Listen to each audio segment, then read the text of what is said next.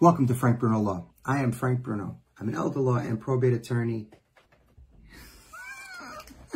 I'm an elder law and probate attorney in New York. Today's topic, a continuation of my series on how to avoid probate.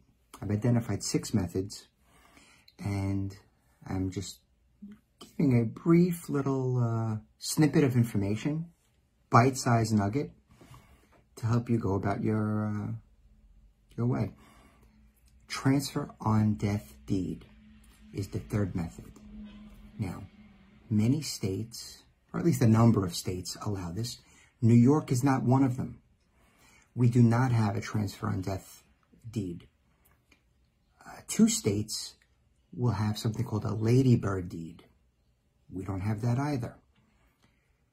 The closest approximation of a transfer on death deed, so I figured I'd mention it to let you know what we don't have and to differentiate the laws in different states. I'm only admitted in New York.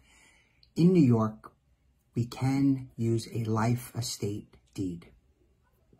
A life estate deed will avoid probate. So if I'm the owner of a piece of property, I can say that I would like this one person, John Smith, Aida Jones, whoever it might be. I could say that I'm leaving, while in my life, I'm going to allow, Aida Jones to have this property for all of her life. Or no, the reverse would be true. Oh boy. Can't seem to get it straight today. I will live here for the rest of my life, and then on my death, it will go to Aida Jones. Now, if it went to Aida Jones, whoever that may be, that would not make my wife happy. But nonetheless, it would avoid probate, and she might not have that much to say. So a life estate is where I would retain a life interest in the property, and then it would go to someone else.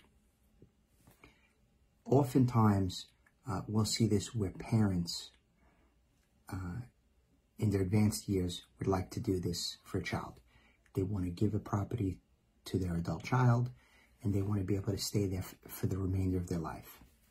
So, if you would like to speak to me about this, or any other issue affecting our senior population, or estate planning, elder law estate planning, guardianship, the number of things that I do, please go to frankbrunolaw.com.